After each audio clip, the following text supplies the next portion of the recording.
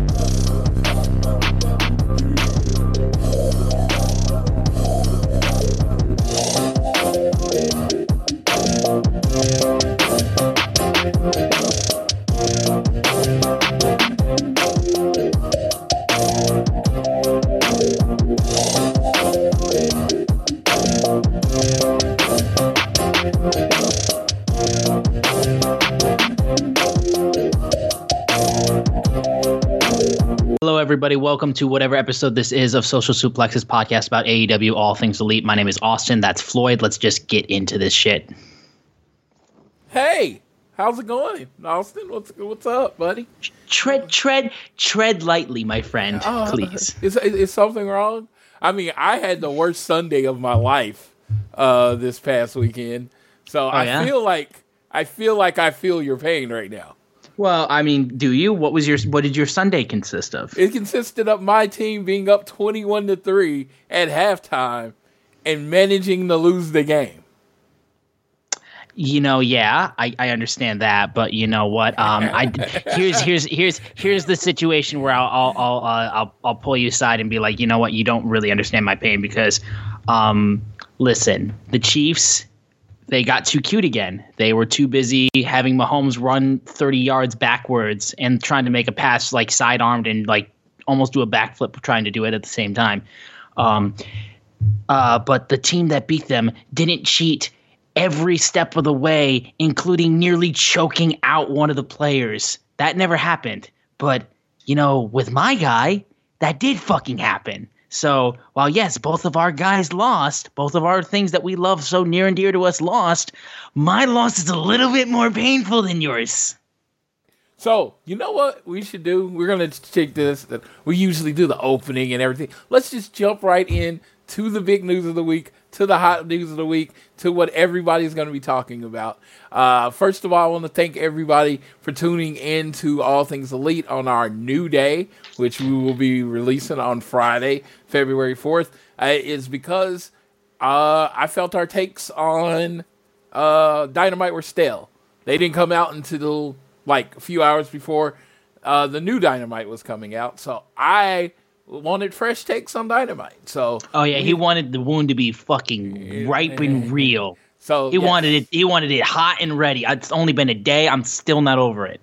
So we are literally a little over 24 hours since Dynamite from February 2nd ended. This is Thursday night. I am Floyd. That is Austin Sumowitz. And I am going to go on mute because we are not going to do the show in order. We are going to start with the match, the last match of the show, MJF and CM Punk. I am going to let Austin do all of his thoughts, and then I'm going to come in and throw my stuff in at the end, and then he's going to yell at me. So here we go. Okay, so here's the situation. Of course, this match has been brewing for months. We had the first inkling of interaction with these two guys back in November, and now finally, at the start of February, we are getting the first time ever match between CM Punk versus MJF in Chicago, Illinois, at the Wintrust Arena. Punk, like, if we got into the nitty-gritty of every single spot in the match, like, it'd be a little bit, like, too heavy, and I'm not going to do that to you guys. I'm still going to be nice, even though I am very annoyed. But from the jump, right now, it has to be said, this, like, kayfabe or otherwise, this was CM Punk's best match in AEW, bar none. Punk absolutely did outstanding work, selling, working, like lasting for like we just checked it on cagematch.net. I'm pretty sure that match was 35 minutes. I'm pretty sure was the total length, close to that. And that's 38 minutes and 5 seconds. 38 minutes and 5 seconds. So there you go. 38 minutes and some change. And like Punk wasn't gassed. He didn't seem like he was struggling to keep up. The match moved at a great pace. Everyone was engaged at every single moment. It was outstanding work. And MJF, the 2-bit son of a bitch, cheating bastard that he is, was of course cheating every step of the way that he could, to the point where he got the win because he literally took his wrist tape off and tried to choke out CM Punk with the tape. He ended up passing out. Bell was rang, but like a dumb motherfucker that he is, didn't get rid of the evidence. Good old Bryce Remsburg, love him to death, spotted that and restarted the match, got it back up. Punk was then on the heels of MJF until Wardlow proceeded to come out, and no one really knew what side he was going to go on because, of course, he seemed like he wasn't really in the mood to be playing MJF's games last week when they had the entire Pinnacle jump CM Punk and all that situation. Now, they faced off. They were just staring eye to eye. Wardlow eventually moved away, but when they got into the ring and Wardlow kind of put his hand on the ropes, keeping Punk's attention, unbeknownst to everybody, Wardlow had thrown behind him onto the floor where MJF was standing, was lying because he got the shit kicked out of him, through the Dynamite Diamond ring.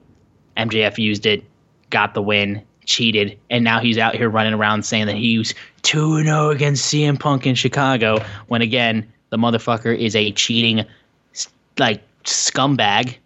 Like, this was the first time we got to see the fucking Pepsi plunge in 17 years. That move has not been done by CM Punk. I almost cried seeing that move used again because I was completely stunned. I was like, I can't believe it. And it was used in a way where it wasn't like, oh, he's like, we knew it was happening. Like, right when they were on the top rope and you saw him hook the arms, you were like, oh my God. And then he did it, and then it just sat, and it just, the wave flew over you, and you're like, oh my God, he did the Pepsi plunge. He hasn't done that since the Ring of Honor. Oh my God, oh my God, oh my God. And it was fucking outstanding.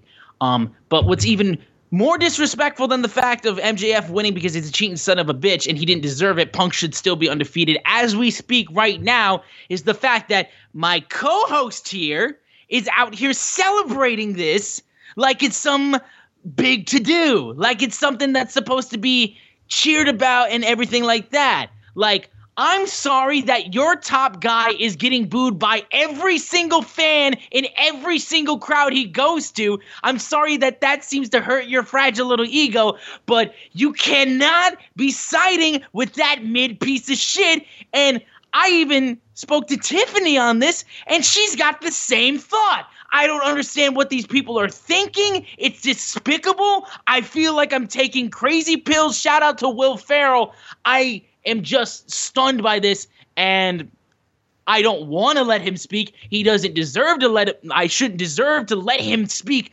on this topic, but because I'm a gracious human being, I will let Floyd talk about CM Punk. But again, my friend, tread lightly.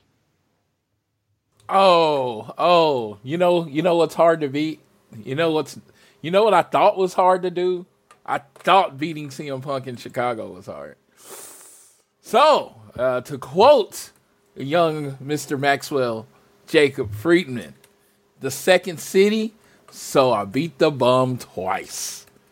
MJF in all of his greatness, a pillar of the AEW company. Knock that shit right the fuck off. Knock that shit off. The pillar not only beat CM Punk in Chicago once, this man beat CM Punk in Chicago twice. Cheated every time. And also, speaking of which, Wardlow, like we thought that man was turning a new leaf. We thought Wardlow was actually starting to think for himself all of a sudden. Like, I don't know what kind of money that MJF's paying you, because I am almost certain that he's not paying you enough, but regardless, you still felt the need to be a shithead and ruin one of the best matches in AEW history with something like that.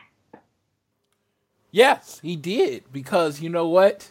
Unfortunately, some people sign bad contracts, and unfortunately, Wardlow was a victim of signing a bad contract. You mean like Patrick Mahomes? Yeah. No, Patrick Mahomes signed a great contract. He made $500 million, so it's a great contract for him. It's not a great contract for the Chiefs, it seems like. They've still only won that one Super Bowl. Dude, you know what? Call me when Detroit gets to one. No, that's low-hanging fruit, and you know it. I'm just saying. You would pay Detroit. The fans would pony up $500 million just to get in the NFC. You know the Ford family would never issue out that kind of money. That's a non-starter. I said the fans. The fans would do a GoFundMe if you thought $500 million would get you to NFC Championship appearance. Yeah, and the fans would also take the Ford family and place them on spikes outside of Ford Field, but that's not happening either. But we have the lovely Hunt family who makes great decisions and has gotten my team to what? 2 Super Bowls. Been to 2 Super Bowls. I will take that. If I die and the Chiefs only get that 1 Super Bowl, I am happy because I know what it feels like to go to the mountaintop. Something the Detroit Lions probably will never feel. Again, I am looking for a new host at this moment in time right now. I just want you guys to know that. So you can tweet me at Austin Sumowitz if you want to be part of All Things Elite. Because like I said, it's at this point right now, like I feel like I'm on a lonely island right now with a bunch of nutcases. Both Matt Stafford and Eminem had to leave Detroit to get to a Super Bowl. You know what I mean? So let's get to what I was talking about. MJF excellently provides a choke. And it was an amazing choke, and he chokes out CM Punk. Apparently, some tape came off of his wrist at some point, and the referee jumped to the conclusion that CM Punk had gotten choked out. Are you actively discrediting Bryce Remsburg? Absolutely. He's terrible because it was circumstantial evidence at best because all he saw was tape, and CM Punk had been choked out. He just jumped to the conclusion that CM Punk. This is the man who refereed a match with 2 invisible people, and you're questioning his judgment? Yes, because he's obviously blind. Because he did not see MJF do anything wrong. CM Punk got choked out. I mean, that's what happened, and he lost. So they restarted the match unjustifiably. No. My God. And then at the end of the match, Wardlow came down to support his friend MJF to give him a little breather. And then, oh my God, straight from the hands of Stone, Ron Garvin, straight from the Big Show. Fucking hell. MJF lays in a right hand that brought down the hopes and dreams of the city of Chicago and the whole CM Punk nation. Everybody in the straight edge society decided they were going to have a drink because MJF, that right hand, knocked CM Punk right on out. Clean. There was no doubt about it. Clean victory, 1, 2, 3. Oh my God. It was amazing. The upset held around the world. Brock Lesnar beating Undertaker ain't got shit on MJF beating CM Punk in Chicago. Not once. Once would have been improbable. But it was impossible to beat CM Punk twice in 38 minutes and 5 seconds. That is what MJF did. Everybody else is mid. He is better than the best in the world, and you know it. I know Tony Khan, and I know that he is a smart man. Though hiring Doug Peterson, though, you might want to talk to Shahid about that because I would say that is not a smart choice. But I digress. Hey, what does Doug Peterson have that the Detroit Lions does not have? He had a fluke Super Bowl win. I don't care. There is no such thing as a fluke Super Bowl win. There's absolutely that. You can't win 4 games in a row on a fluke. You win. You play. The other team's trying. You beat the them. Vikings should have beaten them anyway. It was an absolute fluke. You know what shoulda means? It didn't happen. That's what it means. That's all shoulda means is that it didn't. I'm gonna cut you off right now before I outright smack the shit out of you. Like all that shoulda means is that it didn't happen. I know Tony Khan is a man of justice, and I know that he is going to make right by CM Punk because hell, you paid this man I don't know how much money, and I would expect you not to disrespect him by having him have his first loss come at this kind of debauchery and bullshit. So, Tony Khan, I know we have Rampage, and of course that's going to be down on Friday, which will be a great show. I'm sure it'll be great, but I expect on Dynamite coming this next Wednesday, I expect answers. I expect a complete fixing of this broken mess. I don't understand why we would see the match again. A guy already beat a guy twice. So why would we need to see the match again? Maybe fight Wardlow? I mean, maybe he wants to go someone lower on the card. Spears again. Someone on this level. Hey, we can bring Pretty Peter Avalon back. Someone on Punk's level. You gotta stop. Someone on Punk's level. But you gotta stop. MJF has shown that he is the superior professional wrestler. 2-0. Is that why the only title he's won is the lesser equivalent of the $1 million title? Yeah, but see, he did something that no one else in AEW has done. Twice. Oh, you know what scalps he has? I'll even say it. It hurts me to say. This man has CM Punk's scalp, Chris Jericho's scalp, and Cody Rhodes. Who else has got that murderer's row of wins? Does Jon Moxley have that? No. Kenny Omega? No. MJF. All right.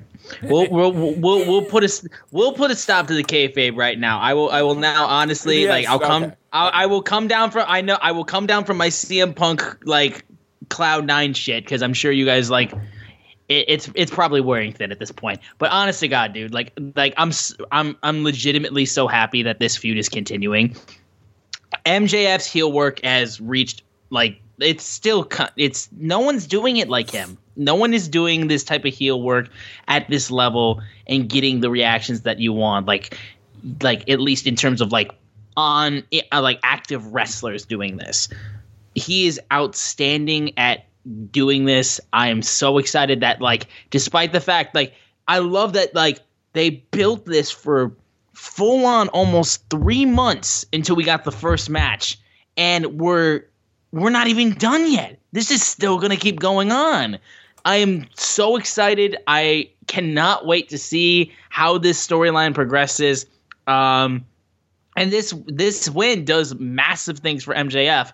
I mean, like if Punk was talking about like wanting to shine a light on the younger talent and like really help elevate the talent, like no one, like that's the thing. Now no one can take away the fact that MJF beat CM Punk. He cheated, but he beat CM Punk, and he ended his undefeated streak in AEW. So, dude, this match was outstanding. I loved it to death. I don't know. I honestly don't know if it's my favorite AEW match. I do absolutely think that it's CM Punk's best match in AEW, though. And it might be MJF's best match. I don't know. I'd have to go back to some of his classics with Cody and some other stuff. But I would say this is 1,000% Punk's best match, and like the fact that this was most of the show made me so happy. The fact that they gave it like almost 40 minutes of these two guys just going at it made me so fucking happy, and I cannot wait until eventually we get to the point because I know CM Punk was doing those 60-minute epics back on the indies. If we can get to the point in AEW where Punk is doing 60-minute epics on the on the level with guys like Danielson or fucking Hangman, like I will be ecstatic. Well, I will say this, and this is a completely kayfabe off. Of course, the match was it was a great match. It was, I think, CM Punk showing that he's back, and I told I told my guy before this, I feel like I'm not anti-CM Punk. I feel like this was CM Punk saying, I am a professional wrestler again. Right? And everybody's like, well, what has he been doing a few months? Well, it's kind of been this welcome back show. It was like, he was getting obvious wins and all that stuff. It was like, welcome back, welcome back, welcome back. The MJF feud has been Punk, the welcome back tour is over, the nostalgia tour is over. It's time for you to be a professional wrestler again. The MJF feud was his feud. It was his introduction back. We've seen amazing mic work building to this match. And then we got a really, really solid match out of him and MJF. And he went over 35 minutes. He shows that his cardio is there. His selling was off the charts. He sold his arm and his leg at the same time. Now, you want to talk about selling. He wasn't just selling an arm. He just wasn't selling a leg when he was trying to move around. He was selling it in his offense and how he was picking up the wrestler and how when he would try a move that required his leg, it would cause him to limp. His selling was something that, you're at the Nightmare Factory and they were like, oh, we want to teach selling. We're going to put on that CM Punk video for you, that CM Punk match from last night. And see how that man really stepped up his game. He really put MJF over, which is what he said he was going to do. He was coming back to put the young guys over. He did. CM Punk was on another level last night. I thought MJF was his perfect foil. Everyone knows MJF's a great wrestler. The match had legs. It went through a lot of commercial breaks. So I want to tip my hat to both men. They put on a really good to great match. I know some people thought it was too long, which I think is fair in this case. But I personally think I thought it was really good. I thought it was a really good match. I just thought that it was a very much a storytelling match that MJF took advantage of every shortcut and put CM Punk. It was like his leg was hurt. His arm was hurt. All of that. It took all of that, and he still had to cheat to beat CM Punk. It was a perfectly told story. It's been my favorite. I'm looking forward to their next match. I'm mostly looking forward to MJF's victory promo next Wednesday on AEW because I think it's going to be a masterclass in being a shit-eating heel. Oh, it's gonna get me so heated, no question about it. And I do understand if people do think that the match went too long. I'm sure the picture-in-picture moments where most of the stuff that they were doing was either rest holds or maybe occasionally MJF healing it up a little bit. Nothing really crazy happened in the picture-in-picture moments and stuff like that. So I can understand how that could have added a little bit more to the length. But I mean, I didn't really care. Again, it really, seeing it go that long made me genuinely happy. But anyways, we'll move off of that. We're gonna get into everything now, from including a quick little recap of last week in AEW, since of course now that we've started on this new schedule, we've got a different way of how we're covering things. Now I'm going to get the plug really quickly out of the way because I know we're already pretty far into the episode. So please, guys, continue to download the show on Google, Apple Podcasts. Listen to us on Spotify and share us around with your friends, family, coworkers, your wish. Anywhere you listen to us, it means the world. You can leave a rating and a review. You can leave a donation through our podcast provider, Red Circle, if you are so inclined. But the easiest way to support us is on social media. We are at AT Elite Pod on Twitter, at Social Suplex. Those guys make this show possible. Please check out all the other shows they have on their network as well. And I am at Austin Szumowicz, SZUMOWICZ, and Floyd is at Floyd Johnson Jr. on Twitter. But we'll really quickly talk about some highlights from the beach break week of AEW wrestling from Dynamite and Rampage. Of course, the big thing I want to speak about is the outstanding TNT Championship ladder match that took place between Cody Rhodes and Sammy Guevara, and I wanted to give Floyd the opportunity to talk about it too. I just got to say, that fucking cutter off the top of that ladder is by far the best cutter spot I have ever seen. I didn't think anything could top the outstanding RKO from WrestleMania 31 where Seth Rollins went off of his neck and Randy Orton throws him up in the air, and he proceeds to RKO him in midair. I thought nothing could top that. I thought that's the best cutter in the world. No one's going to top that. But it was so clean. It was so perfect. It was executed with outstanding work. Loved it to death. And yeah, having Sammy win it is outstanding. Cody's promo that he cut on the YouTube channel as well. Please seek that out if you haven't seen it. It is very good and very eye-opening. The Orange Cassidy Adam Cole match was really good too. Dan Houston showing up was outstanding. It was a beautiful surprise, and he got an amazing ovation. And then in terms of everything else, slight nod to I loved Britt Baker just absolutely ripping apart Cleveland. It was just French kiss. But everything else, though, honestly, like there wasn't too much else to talk about necessarily. The tag team title match I thought was really good. Seeing Private Party back in that spot was really nice. But other than that, like there wasn't really too much. Seeing FTR get another win was really good as well. Other than that, there wasn't really too much else to talk about from Rampage Beach Break. But I will toss it to Floyd, though, to give his thoughts on the Beach Break week just relatively quickly, and then we'll get into the Dynamite results from this Wednesday. I'll make it simple. I only want to talk about one thing. There you go. Go ahead. I want to talk about the supposed 3-star Cody Rhodes. You know, 3-star match Cody. He's going to use 3-star match Cody. Yeah. Second 5-star match in AEW in a ladder match with Sammy Guevara. Two of the best spots in ladder match history with the Crossroads and then that double jump cutter. And, like, literally that's going to go down. You know, like, people are going to be showing that cutter and that Crossroads as long as AEW's a thing. It's going to be like in the Ultimate segments. Sammy Guevara was amazing. Cody Rhodes was just as amazing. Also, even still, I will interrupt you real quickly. That swanton that he did off the ladder and it didn't even budge. Yeah. Ow. Yes. That is great. This is what Cody does for y'all while y'all still boo him. And you think this is kayfabe. This is not. This is how I feel. You boo this man who does this for you. That irks me. Sammy Guevara was the TNT title champion, and he had a great match against Rusev. And I thought, or Miro, excuse me, I thought other than that, his TNT title reign was pretty lackluster. So when they dropped the belt to Cody, I was like, man, this could be a great reset for Sammy Guevara. And it was like, but he needs something memorable to reset and start this new standard of that title, and he got it in this match. And I thought he stepped up, and everything looked so clean. And if you don't think wrestling is cooperative, you're not paying attention.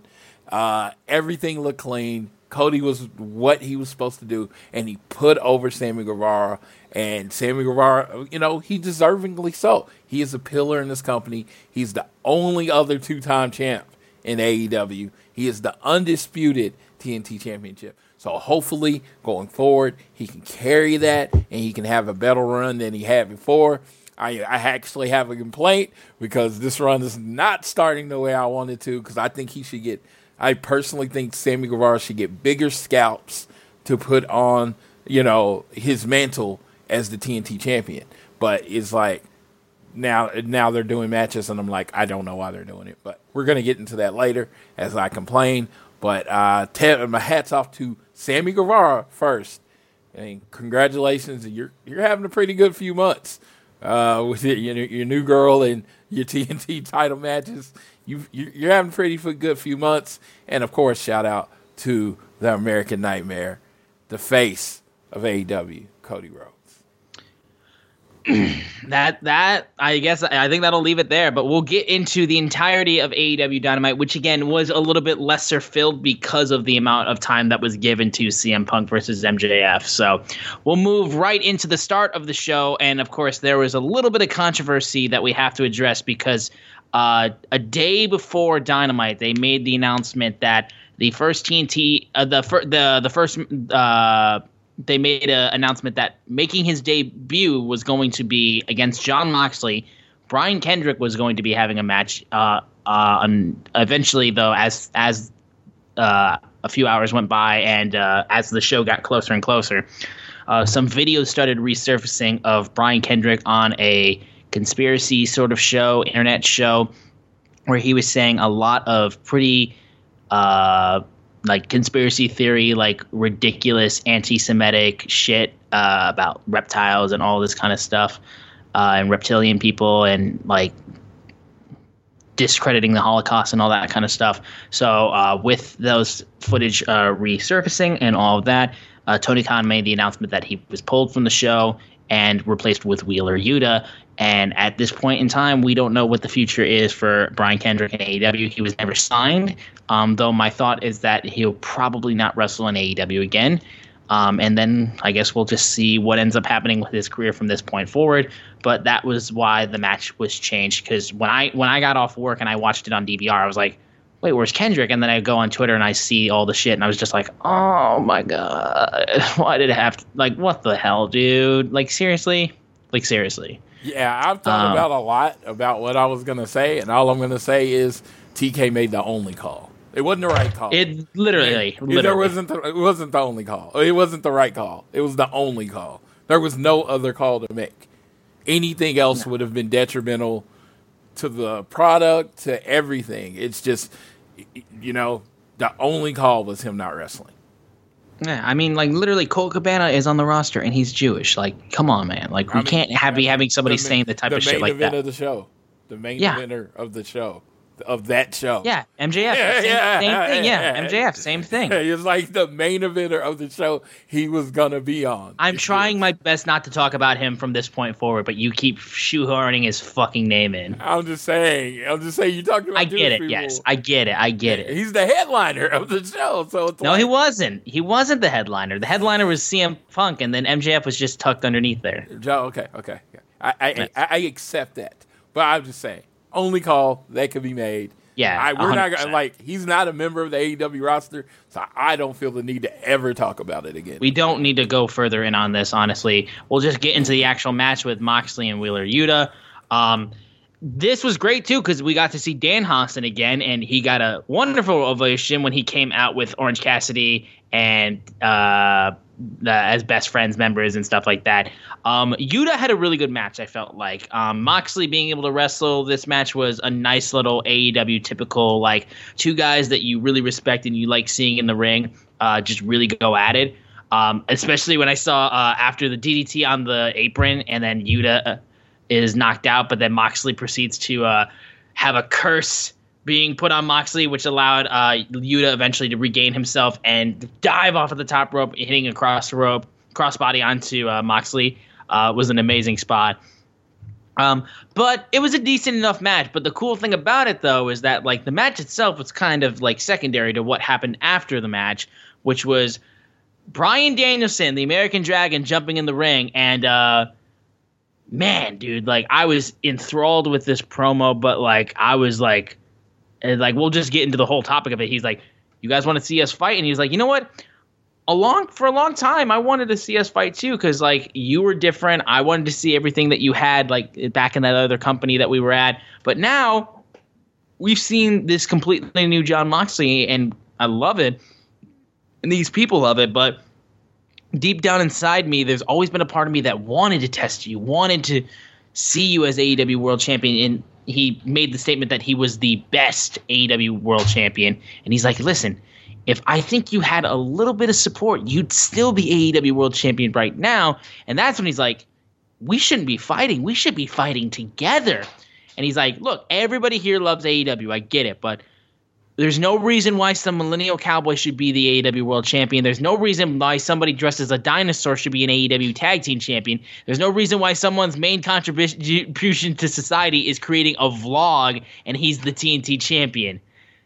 Those are some freaking hot takes. So he goes, Moxley, we could run this place together. It's like, we could do whatever we wanted. We could take these young guys, Wheeler Yuta, and he's coming out with these jokes like Orange Cassidy and Danhausen. What if we mentored him? Or what about Daniel Garcia, getting him away from 2.0? What about Lee Moriarty? We take these young guys under our wings, train the future of professional wrestling together, and took over this place. And he made the great line. Even if they don't like me, they like what I'm talking about right now. I fucking love that line. There's so much depth to just that line in a promo. And I loved how, like, we got this, like, kind of heel, like tweener saying something is like, they might not like me, but it's like, they can't deny the idea of Moxley and Danielson having a group of young guys that are crazy good workers that are the future of the company and just mentoring them and training them and then, like, running roughshod on AEW. Like, it sounds so fucking genius. And he's like, look, I don't want to put this on. It's a lot on your plate right now. You don't have to answer. You just think about it. And that was it. I am just intrigued to see where the hell this goes, because this is not even what I thought this was going to be. I thought, like, all right, we're going to get Danielson versus Moxley. Match is going to be fucking sick. I wonder how the character dynamic is going to work in this. But no, they're teasing a possible faction or, like, just like even just a basic tag team. I am heavily intrigued into what this might be. But I'll throw it to Floyd because, again, this is not at all where I thought this was going to go. So you want to talk about an amazing promo. First of all, I love the fact this was Wheeler Yuta and Moxley's second match together. They showed an improvement from Wheeler Yuta. He lasted longer. He looked better. And, you know, they did a good job on commentary of talking about that. So that was great. Then this promo. Bryan Danielson, you give him bullet points and let him go out and create. I don't believe there's too many people better on the mic. The reason I say this is I once saw they were doing like the WWE documentary and they were talking about it. Well, it wasn't even the WWE documentary. It was an interview. And they were talking about like they wanted something for the website. And one of the writers just went up to Bryan Danielson or Daniel Bryan at the time and asked, hey, could you do this, right? Could you make, just cut a promo on this? No warning. They just said cut a promo. And apparently he just put the glaze over his face and just cuts one of the greatest promos you'd ever hear. And some people are just really, really great at this. And that's Bryan Danielson. I've heard this story. I had heard that story, and he made the Eco Warrior thing work. He cut promos that. Yes Movement, of course he made that work. Now this is a missing match. We were supposed to get Moxley and Danielson in that title tournament, and we didn't. And it was like, oh, they're going to fight. Oh, they're going to fight. And he took that concept, what everybody expected. He took that what everybody expected and shifted it and cut a brilliant promo that you didn't see where it's coming. And I truly don't know what's going to happen next in this feud. Hopefully, not even if it's even a feud. Hopefully, I'm a faction guy. I've talked about it many times. I'm hoping it leads to the faction that he talked about. But if it doesn't, like the low side of this, the downside, the side is Bryan Danielson versus Jon Moxley. That's a hell of a downside, right? So yeah, he set up a promo that literally put over both things. And he wasn't a chicken shit heel. He said, yeah, I wanted to fight you. But you know what? I thought about it. We shouldn't fight. We should be friends. And we can guide the new generation of wrestling because I don't like what wrestling looks like currently in AEW. And I loved it. And he did it, and he was shitty, and people still kind of wanted to cheer him.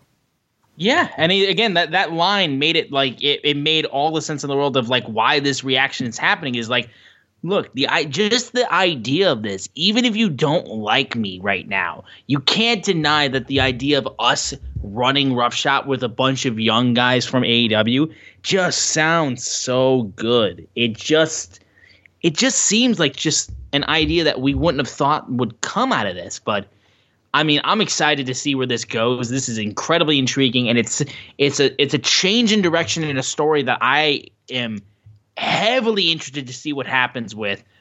So yeah, I mean, like, shouts out to AEW for like keeping me on my toes with something like that, because I literally just thought like, oh yeah, they'll fight. It'll be a great match, and I'm super excited for it. But like, there's nothing really like anything that was like, oh my God, like I can't believe this is happening. It's like more so like this is going to be really fucking good. But now it's like, I just can't wait to see what this turns into. Yeah, and he did the heel stalking thing. Like, obviously he wants to fight. Yeah. And they took it, they took it, they pivoted, and you're like, oh, cool, let's try this. Yeah, so moving into the next segment, though, this one was divisive, and I know Floyd's got stuff to speak on it, but I'll run through everything. So we had the chief brandy officer, Brandy Rhodes, in the ring, not getting a very good response, and she was speaking, kind of seeming a little bit sassy as she tends to be. She gets interrupted by Dan Lambert with Men of the Year by his side, being like, you can pretend that the chief brand officer is a real title, but you can't pretend that you're not being booed out of this ring. Like, I almost feel like a decent human being standing next to you, and I'm a...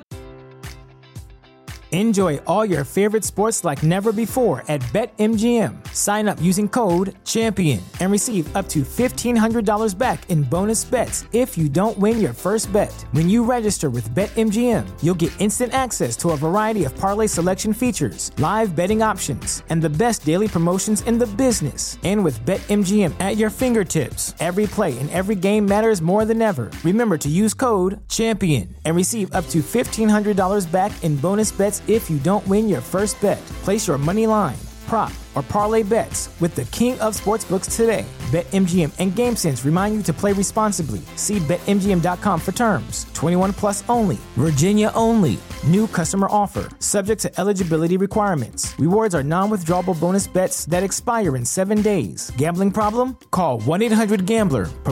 Promotional offer not available in Washington, D.C. conservative asshole. Like, quite outstanding, the self-awareness in this promo. And then he goes, Brandy's response was, I don't know what you're laughing at, Ethan. Looking over at Ethan Page, it's like, everyone knows the only reason we hired you was to get to Josh Alexander. Perfect line. Look, you didn't have to say it. Like, there's truth to it. You didn't have to say it. She then goes after Dan, being like, look, things are going pretty good for you, but they're not as great as they should be, because, like, Dan it's a little telling that your best fighter from American Top Team just got knocked out by Jake Paul. And you should spend maybe a little less time at AEW and more at American Top Team because your fighters aren't winning shit. And Dan's response was like, wow, look at these. She's got charm. She's got quick wit. Cody's a lucky man. It's like, but don't you think it's about time your whole family goes heel? It's like literally speaking what the audience is wanting. Brandy proceeds to slap Lambert in the face. And Lambert was like, look, I thought you might be in a fighting mood. Paige Van Zandt comes out and storms the ring. And then they start going at it, Brandy and Paige. And then the women's roster comes out and they completely separate these two, and eventually they get pulled apart. And we might be getting a Paige Van Zandt Brandy Rhodes match, which is quite interesting. But like the self-awareness is in this promo of like knowing the reaction that they were going to get and playing with it. Like, look, and Floyd will touch on this more so. People are being like, who are we supposed to cheer in this whole thing? That's the fucking point. They know that you don't like either of these people in the ring. And they were actively using it and they were acknowledging it. Like that line where he said, it's like, I feel almost like a decent human being standing next to you. Like that line sums it up. Like they know that Brandy is consistently still booed because she's tied with Cody. And also Brandy, to be fair, in her time in AEW, hasn't really like shown herself as like anything other than like being with Cody, because the stuff that she's kind of done on her own hasn't gotten over. Like the Nightmare Collective didn't get over. Her as a singles wrestler hasn't gotten really over yet. So like fans aren't taking to her. And that's quite simple. I love Brandy. She's a Detroit girl. I'll always love Brandy. She's super sweet and she's been super cool to me every time I've met her and Cody. But she hasn't proven herself in AEW, and the fans have been absolutely noticing of that. And of course, lest we forget, everybody's still going in on Cody Rhodes, so that is what it is. Though Brandy is a little bit more upfront with it, as opposed to Cody, who will dance around it.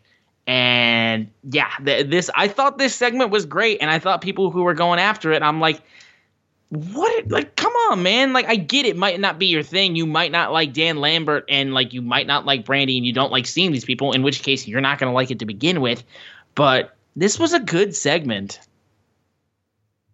I completely agree, and I know that's going to be shocking that Floyd agrees that this was a good segment. But this has nothing to do with my affinity for Brandy.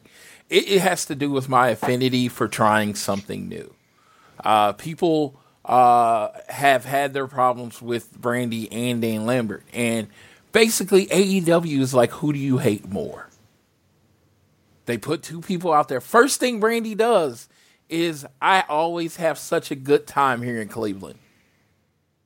First thing she said. Yeah, first thing she did. It was literally being like, oh, Chicago, I totally don't care or remember. Yes, exactly. What they're saying is, I want you to hate me. There you go. Shut the F up. Shut the F up. Come on. It's so weird that, we get these hardcore wrestling fans that forget what wrestling is. Your job is to go out there and get the reaction that you wanted, right? Brandy wants to be booed. Dan Lambert wants to be booed. What did they do for the entirety of this segment? Boo. They got booed. And shit on this segment. They didn't want to hear Brandy, I hate you. They didn't want to hear Dan Lambert, I hate you too. Who do you hate more? Someone that you don't think deserves the position that they're in, or someone that is a conservative AEW person? Which one do you hate more? And they're making you decide. And it's like, who should you cheer for? Cheer for whoever you want. Don't cheer for anyone. Do whatever you want. This is fan reaction and fan participation at its finest. Do whatever you want. We will make it work. You want to cheer Brandy? Brandy will turn it up. You want to cheer Dan Lambert? Dan Lambert will cheer it up. Dan Lambert will keep being who he is. Dude, he said that the voice, the Detroit Brandy accent isn't fake. It's as fake as those bulldogs coming out of your chest. Oh, that line was ridiculous. God. Also, can I start a petition to have Brandy wear that white shirt every week? Like pull a Bryan Danielson, just wear that white shirt every week. Yes. For no other reason. So then you saw them in my wrestling groups, and they're killing it. I'm like, this was a perfect segment. And what I try to explain to my wrestling group, and sometimes when in black and white text you can't hear it, but as I was trying to so eloquently put, which I wasn't able to, is that there are the wrestling fans in the squared circle. I don't like the term IWC because everybody has the internet. You know what I mean? So they are in the squared circle. They are in the wrestling circle. They are the hardcore fans that tweet about wrestling, that complain about wrestling, that like, what's next, this. And then there's another set of fans. And my friend Jason, I bring him up often, is in those set of fans. The dude that just watches wrestling like a TV show. Rarely ever tweets about it. Rarely ever comments about it. It's just what he watches on Wednesday nights every week, right? My friend Jason, who grew up at the same time as me in the Attitude Era, loved this segment, right? Showed my wife this segment. Loved this segment. They're not hardcore wrestling fans. They're the outside of it. They are, this is what they were doing is what wrestling is. If you ever saw the South Park episode about professional wrestling, where they actually never professionally wrestled, it was all about, you're having my baby, blah, blah, blah. That, to a lot of people, what professional wrestling is. There are people that turn in on wrestling and don't give a shit about a 5-star match. They want to see the drama in the soap operas.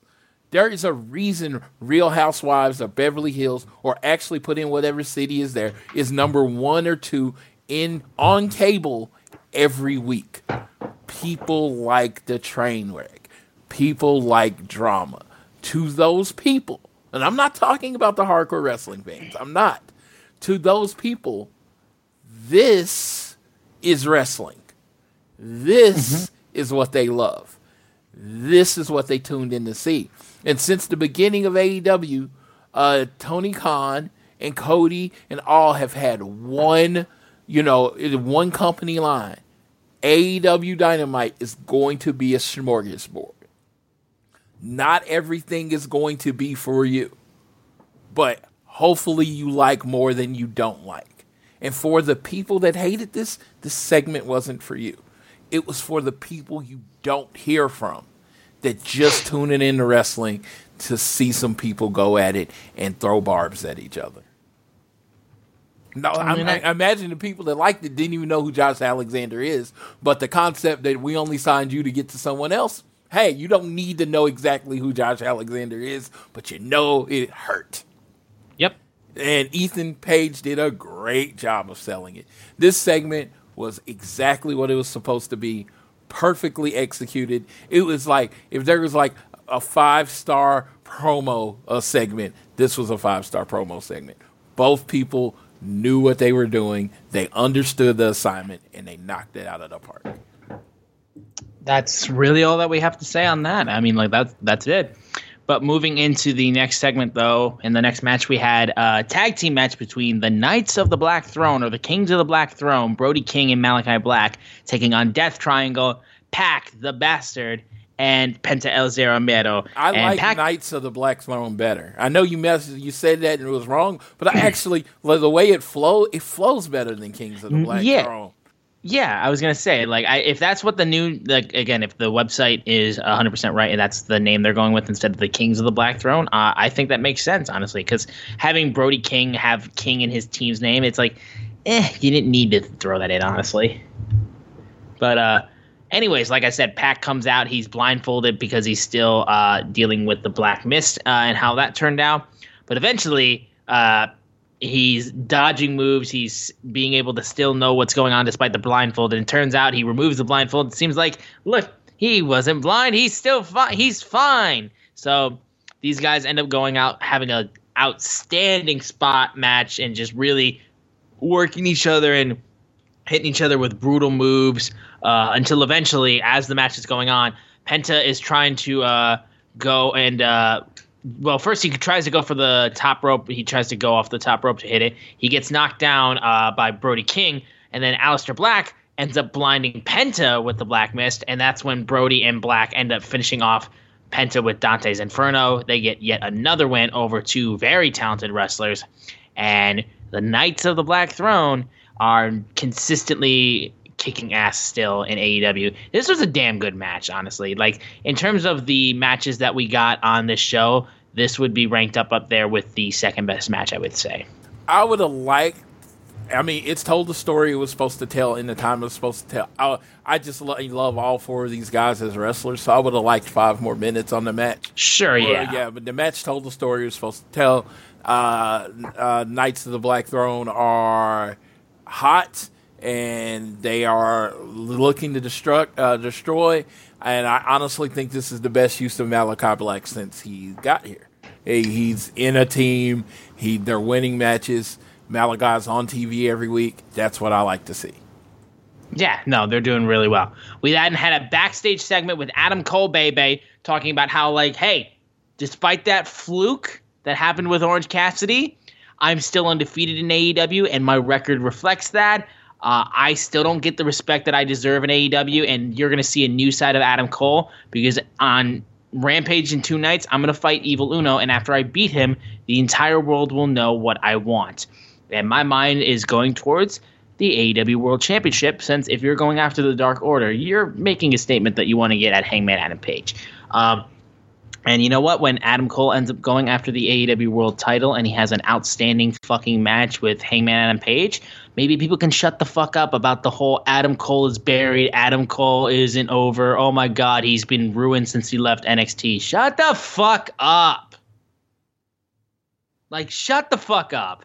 Like, you cannot tell me that after having a very different match to anything that he's had in NXT with that match against Orange Cassidy, that lights out match. You cannot tell me that despite the fact that that match was not what you usually get, that it's not still good. And to think that you're not going to get those levels of crazy near fall matches that you got at takeovers, that you're not going to get that from Adam Cole and AEW, you're out of your mind if you're even thinking that's the case. You're just trying to jump to a conclusion that somebody's ruined because you're upset when people say it about AEW, when people say it about WWE people. And look, everybody in wrestling will jump on like any character saying that, oh, they're ruined already after 1 or 2 segments or something like that. Many people are guilty of it. I've been guilty of it in the past, and we'll do it with AEW people or WWE people. People will jump on the "you're ruined" campaign on a wrestler way too fucking quickly. And they're doing it with Adam Cole because, of course, Adam Cole made mega moves in NXT. But you're out of your mind if you think that this is the case with him. You all are going to get proven wrong when Adam Cole comes out here and throws out money matches with people. And like if my theory says and that he's trying to go for the AEW World title and he wants a match against Hangman, you're going to be proven wrong yet again. So please stop with this Adam Cole nonsense. I got an alternative. Go for it. I think Sammy needs a big TNT match. Yeah, you know what? Fair. Adam Cole versus that? I think, dude. That's a pay-per-view, pay-to-see match right there. Absolutely. I mean, Adam Cole versus Hangman, perfect. It would be an amazing match. And but even building towards it, you could have a mixed tag team match between Sammy and freaking Ty and Britt and like Britain. Though I don't want the whole like keeping. Though I did just get my DMD Bebe shirt.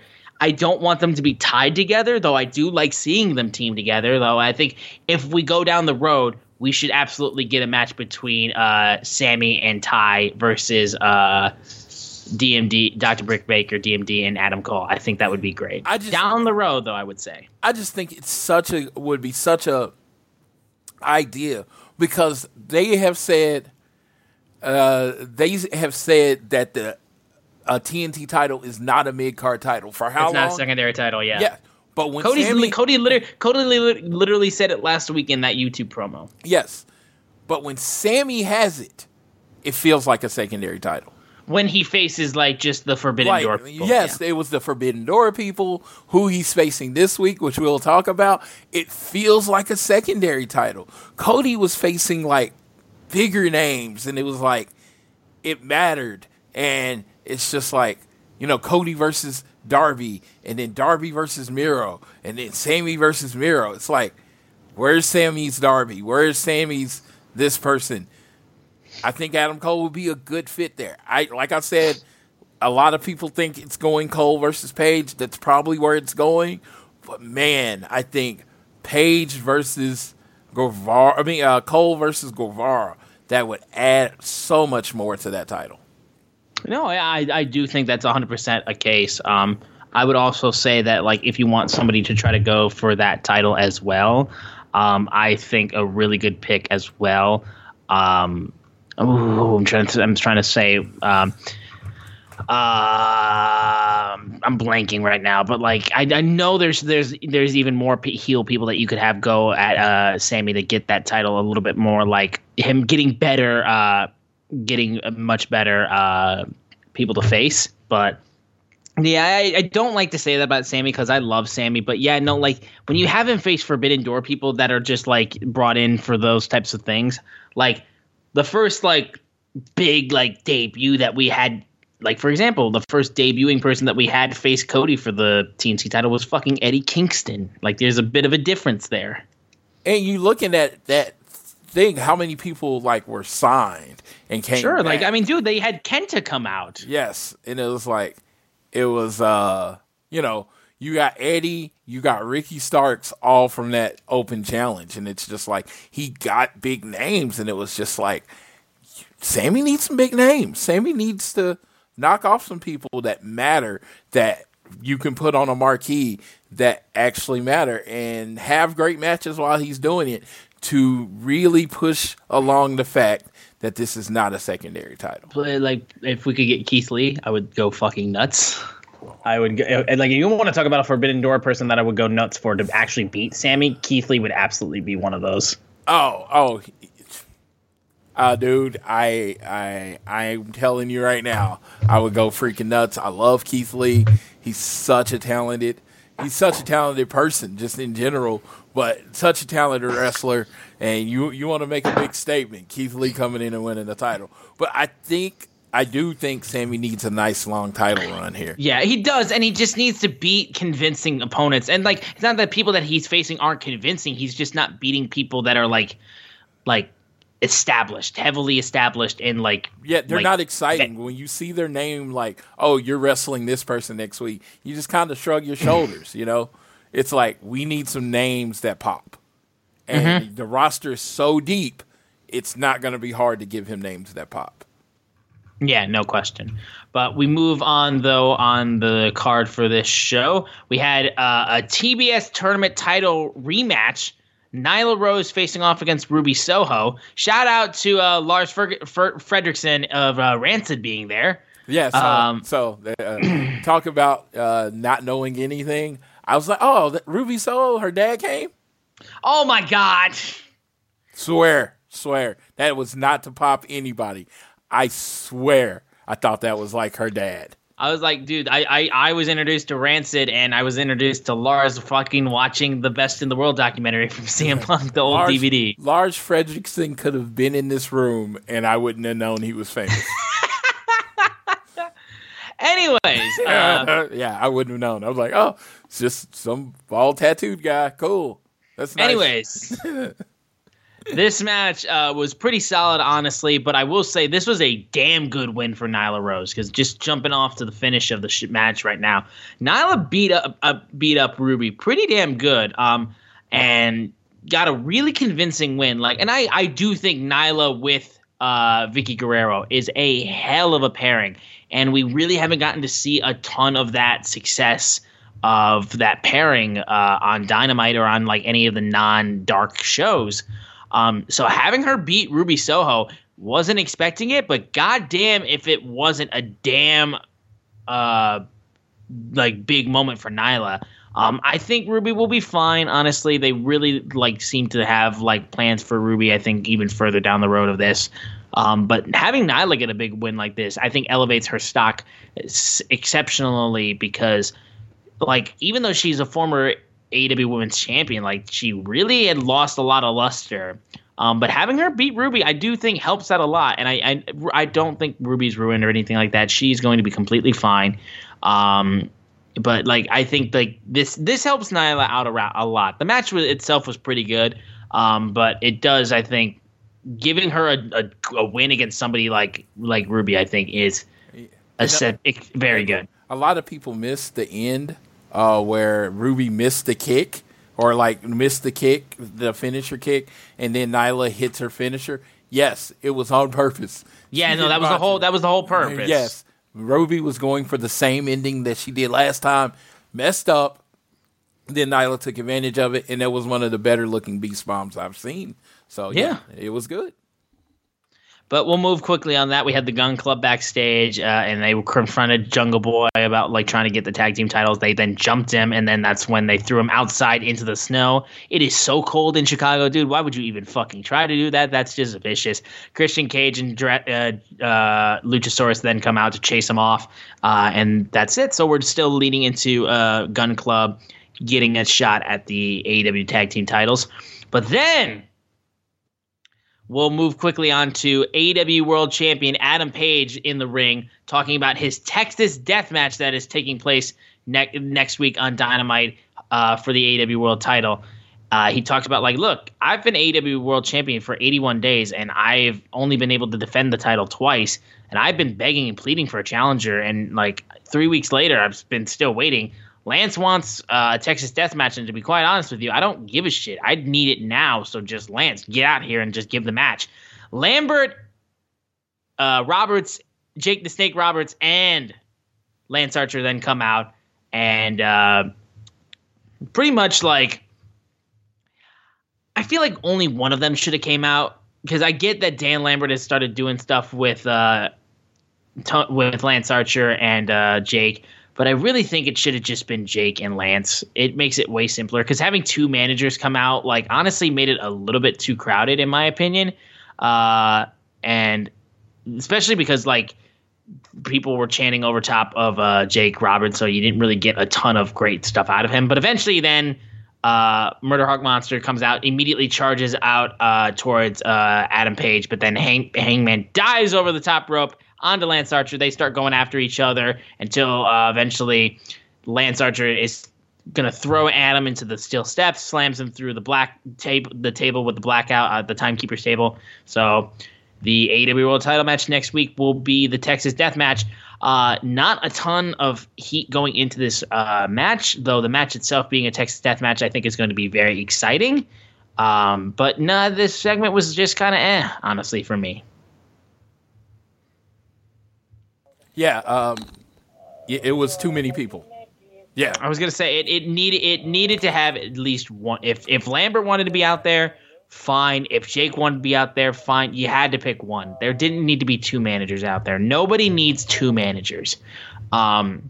And a guy like Lance Archer, who already, like, the whole idea is that a manager can't control him. He'll just run out there and fucking kick the shit out of whoever he wants to. Having two managers out there, you don't need that. Like, you just don't need that.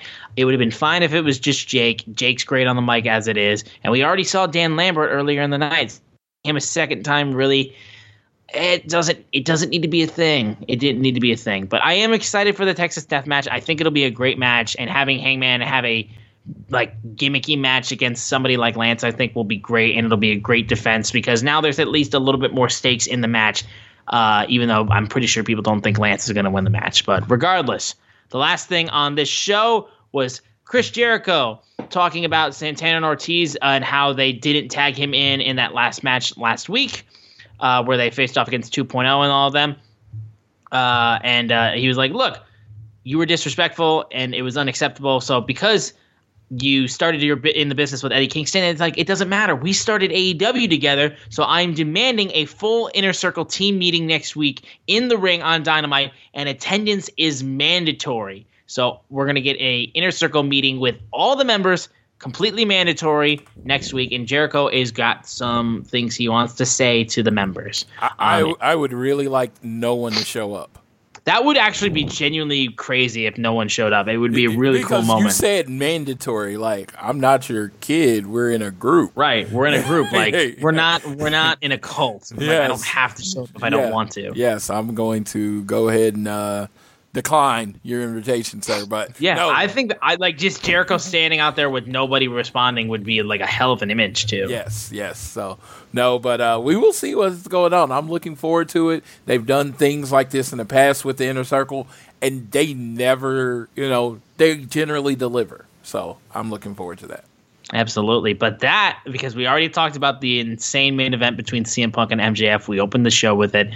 That was AEW Dynamite from this Wednesday, this week.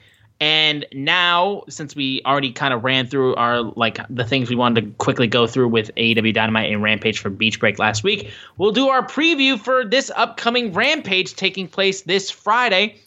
We're going to get the match up.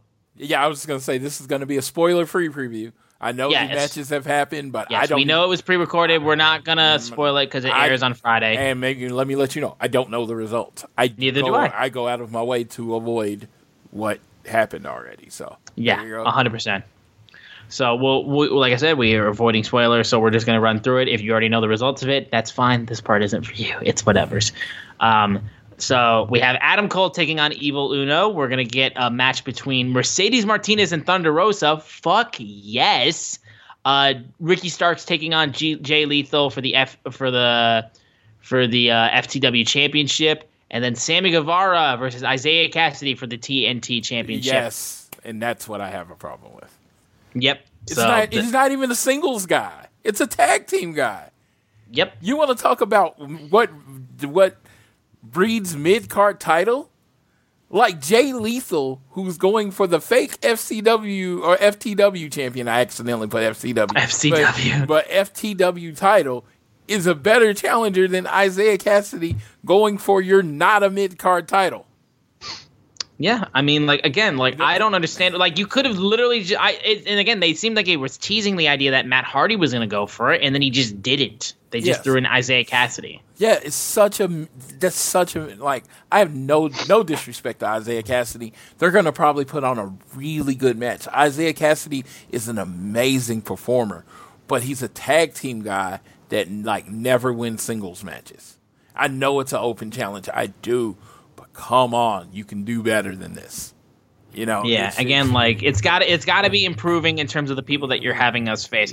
I just don't want anybody to think I'm burying Isaiah Cassidy. I think the man's amazing. I think Isaiah Cassidy, and if you're going like a Pillars of the Future tag team division, Private Party's right there in the Pillars. Right. Yeah. No, we've been singing the praises of Private Party since the start of AEW. But he's a tag team wrestler that has not been in position, does not get singles wins, even on Dark. You know, I watch Dark. He doesn't even get singles wins on Dark. So it's like, why? You mean, like, and you got Evil Uno versus Adam Cole. Okay, you're trying to get Adam Cole back on the winning thing, so you just kind of throw someone on there. That's a perfect person for that position. But you're giving a TNT title shot to a guy that I don't even know has ever had a singles win on Dynamite or any of the TV shows. So it's just like, God, that makes it feel mid. Yeah, I mean that's kind of it, dude. Because again, like you go through and like I'll literally pull up Isaiah Cassidy's win-loss record as a singles wrestler. I have it right here, and he's literally got a record of, here we go, Isaiah Cassidy. His singles record is, he doesn't even have a singles wrestling match like on the record. They don't show it, but like it's like we have people on the roster that would be a genuine like good title shot. Like I know that we've got Eddie doing the stuff with all of the whole shit going with the Inner Circle, and then that whole thing. Christian, like I get Christian doesn't like belts. Yeah, why Christian doesn't want to go after the TNT title. We don't want to. I'm just like, he doesn't like titles. It's like you have wrestlers that could fill this position. Frankie Kazarian, even he's at least, somewhat of a singles person. What would be honestly like something I would really appreciate? Like, remember how like we always talked about how like one of the worst feuds in AEW was Cody Rhodes versus Anthony Ogogo. Imagine how quickly you can reinvigorate Anthony Ogogo back into AEW if you put the TNT title on him. Yes, or just have him have the challenge, and like he comes out in the ring, he comes out the week before and says, "I challenge you, Sammy Guevara," and then punches him in the stomach, and then Sammy Guevara's selling the ribs the next time, and they have a match. It's just like, give us someone that, in a perfect world, we think could beat Sammy Guevara. No one thinks Isaiah Cassidy's winning this match. No, again, and this isn't to say that like Sammy's a bad TNT champion, because he's not. He's just not. He's not facing people that have like reasonable doubt of like, people are going like this person could beat him. No, his TNT title reign has been poorly booked. I don't say that very often because you know how I feel about TK. I love me some TK and I love me some Cody, but it's been poorly booked. Give him somebody that matters. Let him beat up Will Hobbs. Let him get a pin over Will Hobbs. Let him beat Wardlow or Matt Hardy, Shawn Spears. He's at least a singles wrestler. Yeah. And like, hey, we're still waiting on the return of Kip Sabian. We see him all the time doing all this stuff behind the freaking camera with the box over his head. But like, are we going to see Kip Sabian start going after stuff again? Yeah. So I don't know. Like I said, it's gonna bug me because Sammy's a pillar. He is. Look at what they do with the other pillars. Darby's in a feud with what's at the beginning of the feud with Andrade, right? Yeah. MJF's feuding with CM Punk. Jungle Boy's a tag team champion. See, Sammy Guevara has the TNT title, and Brandy Rhodes is still AEW Women's Champion. What? Brandy Rhodes, who's the pillar that MJF isn't. Yes. No, We're not laughing about this situation. You said the wrong. No, I was laughing because you said the wrong name. You said Brandy. No, I didn't. You said Brandy Rhodes, not Britt Baker. Oh, did I say Brandy? Fuck. Yes.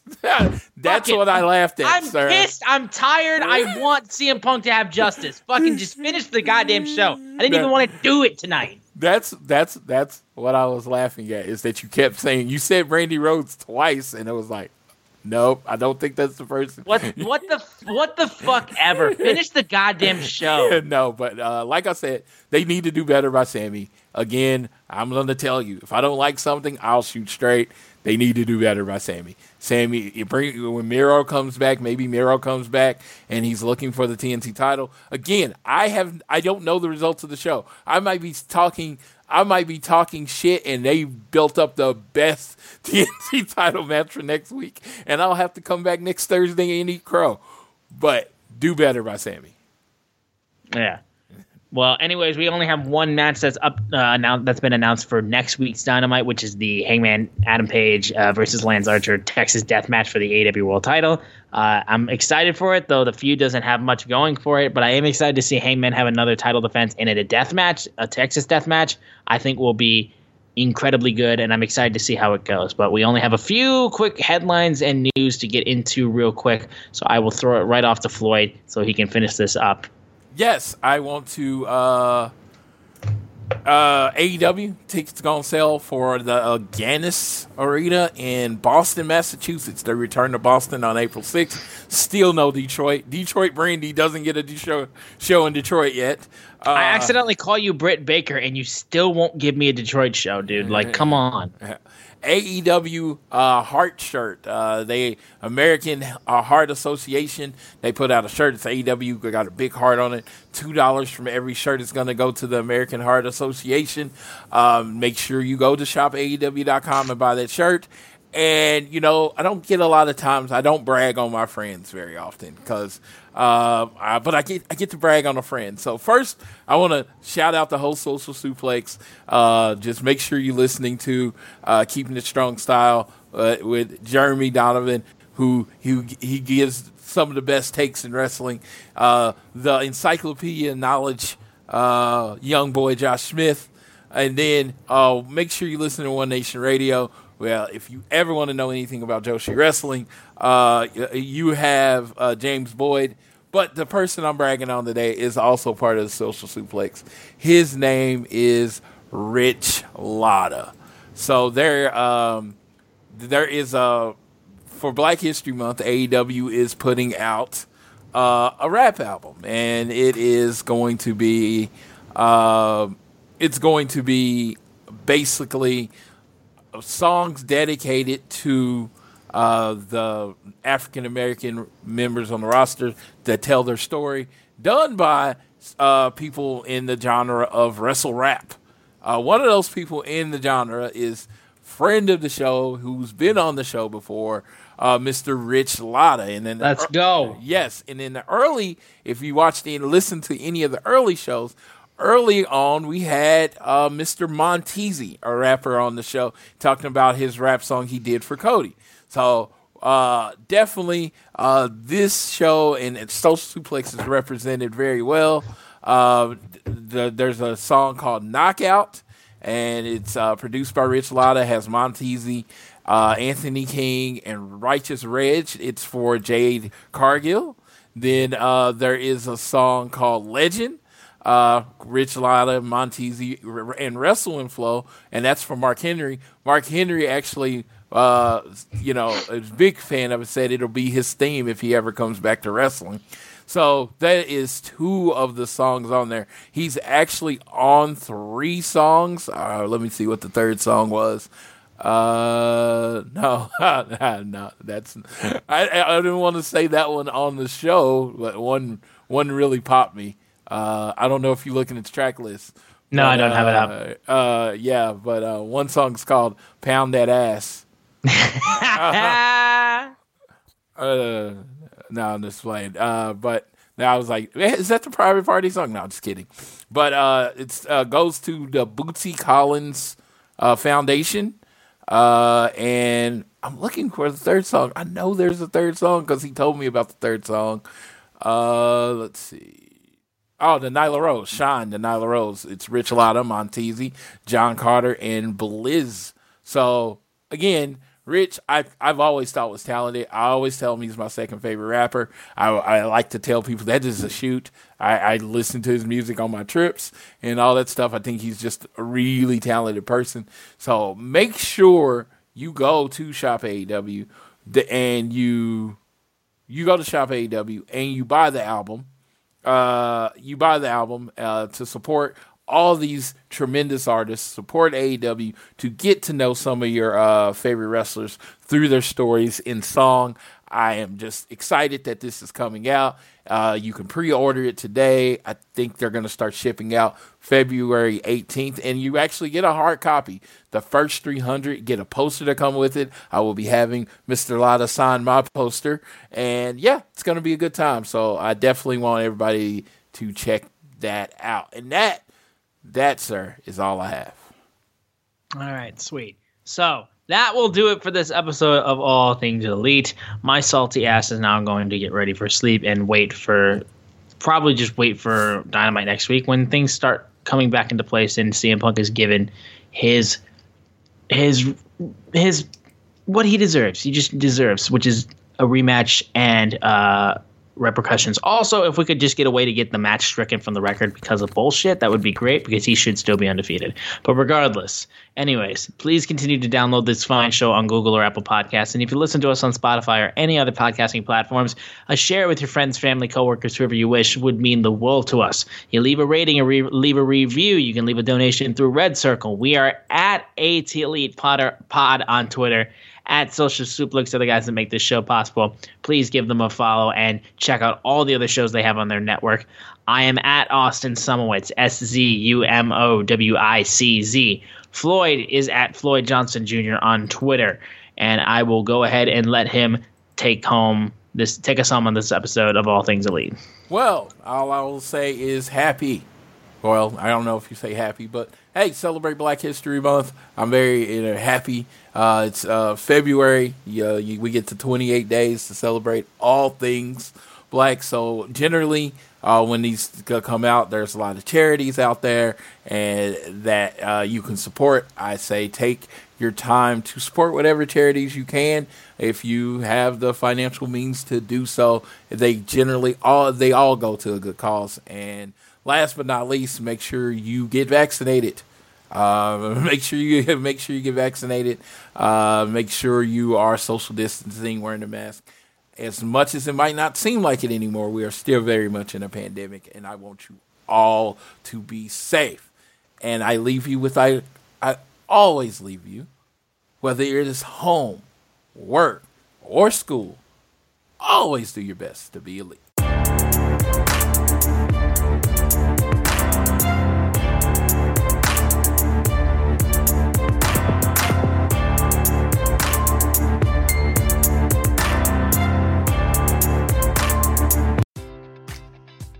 Enjoy all your favorite sports like never before at BetMGM. Sign up using code CHAMPION and receive up to $1,500 back in bonus bets if you don't win your first bet. When you register with BetMGM, you'll get instant access to a variety of parlay selection features, live betting options, and the best daily promotions in the business. And with BetMGM at your fingertips, every play and every game matters more than ever. Remember to use code CHAMPION and receive up to $1,500 back in bonus bets if you don't win your first bet. Place your money line, prop, or parlay bets with the king of sportsbooks today. BetMGM and GameSense remind you to play responsibly. See BetMGM.com for terms. 21 plus only. Virginia only. New customer offer. Subject to eligibility requirements. Rewards are non-withdrawable bonus bets that expire in 7 days. Gambling problem? Call 1-800-GAMBLER.